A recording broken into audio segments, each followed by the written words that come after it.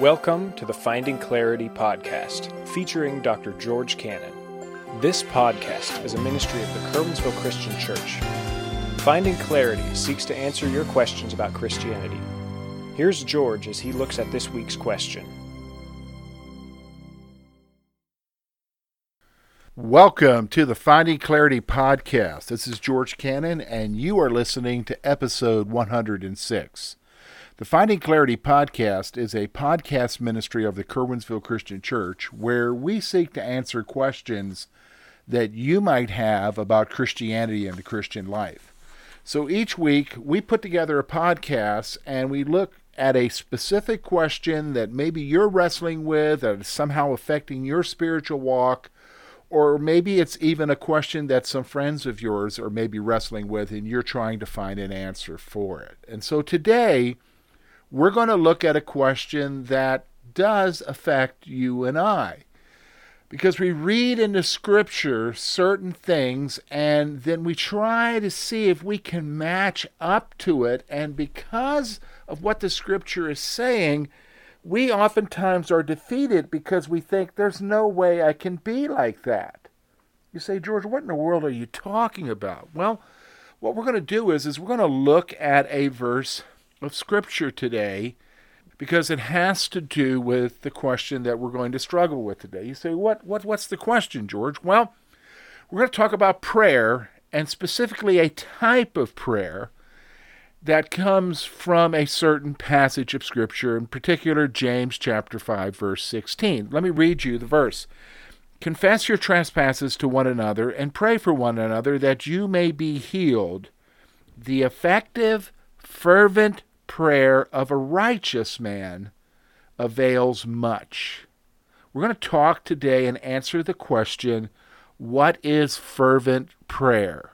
What is fervent prayer? And the reason why we're going to address this issue is that oftentimes we read that passage and we see, man, if we just prayed with intensity and with fervency, we're going to see God answer our prayers, because that's the implication that comes out of our rendering of James, specifically from the King James or even from the New King James.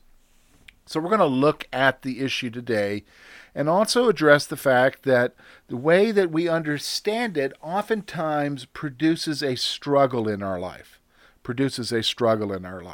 So let's take a look at this today. First of all, we're going to see the struggle to understand. We're going to address that first. And then we're going to see what exactly is the verse saying. What the verse says. We're going to look at that, and then we're going to look at some scriptural support to the point that I'm going to bring to you today. So let's, first of all, talk about the struggle to understand. Because the fact of the matter is, when you read that scripture, the effective, fervent prayer of a righteous man availeth much, that immediately causes a struggle within us. So, in order to understand what the struggle is, we kind of need to grasp what the meaning of fervent is. If you and I were to look up fervent, we would come to this conclusion. Fervent means to have or display a passionate intensity. Fervent means to have or display a passionate intensity. And that's how most of us understand this verse. So this leads us to think that this is a special way of praying. Because the King James translators chose the word fervent and translated the verse the way they did, oftentimes you and I think in terms of, because we know it's a passionate intensity that's being reflected there in that verse, you and I think it has to be some sort of special prayer. In fact, some Christian groups believe that this verse refers to speaking in tongues. They would say passionate, fervent prayer, passionate, intense prayer is speaking in tongues. So they would point to this verse and say that. Unfortunately, misunderstanding this verse leads to spiritual defeat. What do you mean? Well, here you are you're wanting to see God answer prayer in your life in a specific way, and you come across James chapter 5, verse 16, or you have somebody quote to you James chapter 5, verse 16, and so you decide that, well, if I'm going to see God answer my prayer, then I need to pray with passion. I need to pray with intensity. I need to pray with intensity. And so you set forth to do that, and so you pray with passion, you pray with intensity, and it doesn't seem to work. So therefore, you feel like there's something wrong with you. It's not your prayer, or maybe it is your prayer because you're not being intense enough, or you're not being passionate enough, and so that's what the issue is. I'm going to tell you right now, if you truly understand what the verse is saying, you're going to realize that this is causing you to be spiritually defeated, and it doesn't have to. That is not what the author, what James is trying to say to you and I here. So let's look at what the verse says. What the verse says. So first of all, the translation from the King James Version is the effective, fervent prayer. That's how the King James translates it. In fact, let me just go ahead and just explain it to you, that if for those of you who use the King James, it is the 1759 revision of the 1611. Now, if you're using the New King James, which is the 1984 revision of the 1611, it says the same thing. It says the effectual, fervent prayer of a righteous man avails much. Now, this translation seems to indicate that passionate, wholehearted prayer accomplishes much. That's what's kind of coming out of this verse. When you read the New King James, or when you read the King James, you walk away from that verse with this conclusion that the passionate, wholehearted prayer of a person accomplishes much. It avails much. Now, but here's what I want you to understand. Most modern translations translate it differently. They're translating from the Greek, so it's a translation. The Greek text, similar thing it's being said, but how it's rendered in the English is a little bit different. So I want you to listen. Here's James chapter 5, verse 16 from the English Standard Version, which is a newer, accurate translation that is very popular right now. Here's what it says. Therefore, confess your sins to one another and pray for one another that you may be healed. All right, here it is.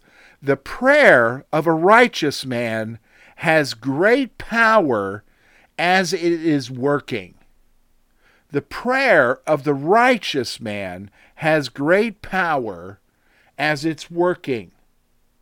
All right, so the emphasis is not on the type of prayer, rather the outcome of prayer.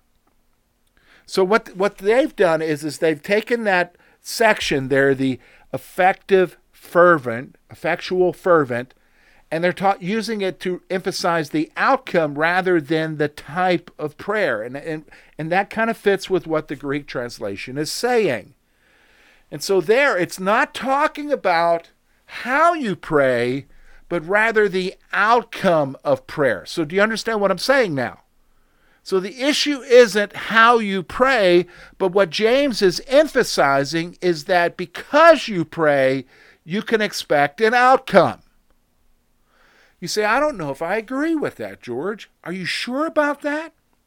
Well, let me give you some scriptural support.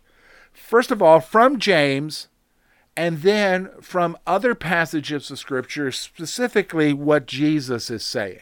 Okay? So let's take a look here. First of all, let's talk about James. If you go to James, you're going to notice a couple of things. James illustrates his point with the prayer of Elijah. So right after he says that the effectual, fervent prayer of a righteous man avails much, he says this in verse 17 and 18. Elijah was a man with a nature like ours. He prayed earnestly that it would not rain, and it did not rain on the land for 3 years and 6 months. And he prayed again, and the heaven gave rain, and the earth produced its fruit. So here's what James is doing. He just said to us, verse 16, that the prayer of a righteous man is powerful in that it accomplishes much. That's what the ESV is saying, and modern translations are saying. Or the New King James, the effective, fervent prayer of a righteous man avails much. So what he is doing now in verses 17 and 18, he's illustrating that point for you and I to say that Elijah, the prophet of God, if you and I were to read, one of the greatest prophets in the Old Testament was Elijah. In fact, he was one of two who was with Jesus on the Mount of Transfiguration. So this is some kind of super saint, but James is saying he's a man like you and I. You and I. And the reality is that he prayed earnestly, and God answered. That was the issue. He prayed earnestly, and God answered. So James illustrates his point with the prayer of Elijah. Now, James also does something a little bit earlier in his letter, if you go to James chapter 1. And so here's what I want you to see. The issue is the faith that we have in praying. It's not the type of prayer that you're praying. Rather, it is the faith that you have in praying. And we're going to see that in other parts of the scripture. So, for instance, look at James chapter 1, verses 5 and 8. Here it's talking about asking God for wisdom as you're going through trials. If any of you lacks wisdom, let him ask of God, who gives to all liberally and without reproach, and it will be given to him. All right, let's stop for a moment. Do you notice what he's saying there? God is ready to answer. He's ready to answer. He doesn't hold back. You just need to ask.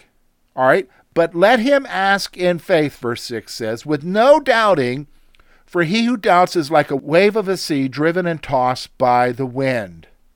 For let not that man suppose that he will receive anything from the Lord. He is double-minded, unstable in all his ways. Okay, do you notice something there? The issue about not receiving from the Lord is the issue of faith and doubt. And a doubting man shouldn't expect anything from God, because the issue isn't the type of prayer you pray, but rather the faith that you have. In fact, that's exactly what Hebrews, the writer of Hebrews, says in the great faith chapter, verse 6. But without faith it is impossible to please him, for he who comes to God must believe that he is, and that he is a rewarder of those who diligently seek him. Okay, again, you notice something here? The issue is God is ready to answer, but the key is your faith, your belief in him, knowing that he's going to answer you. So then that brings me to this last point I want to show you as scriptural support, because you're like, I'm not there yet, George. You know, I still think it's the manner of prayer. No, it isn't. No, it isn't at all. It's the issue of faith. In fact, let's go back to what Jesus said in Luke chapter 17, verses 5 and 6. Here Jesus is responding to the disciples. And notice what the disciples said. And the apostles said to the Lord, increase our faith. And we hear a lot about that today. If you have enough faith, then God will do this. If you have enough faith. No. So that's what the apostles are wrestling with here. The disciples are wrestling with. Jesus, increase our faith. Now notice what he says. So the Lord said, if you have faith as a mustard seed, you can say to this mulberry tree, be pulled up by the roots and be planted in the sea, and it would obey you. Well, there you go, George. That's the whole issue. If I had enough faith, I could be able to do it. Actually, no, that's not true. Again, looking at the Greek translation, our English doesn't necessarily bring this out, but what we have here is a conditional statement. You understand a conditional statement. If then. If this, then this. Okay, so the type of conditional statement that we're seeing here, if you have faith as a mustard seed, is an implied reality. That's a type of conditional statement here. So the first part is an implied reality. So Jesus is saying, you have faith as a mustard seed. So then the second part is you need to exercise it.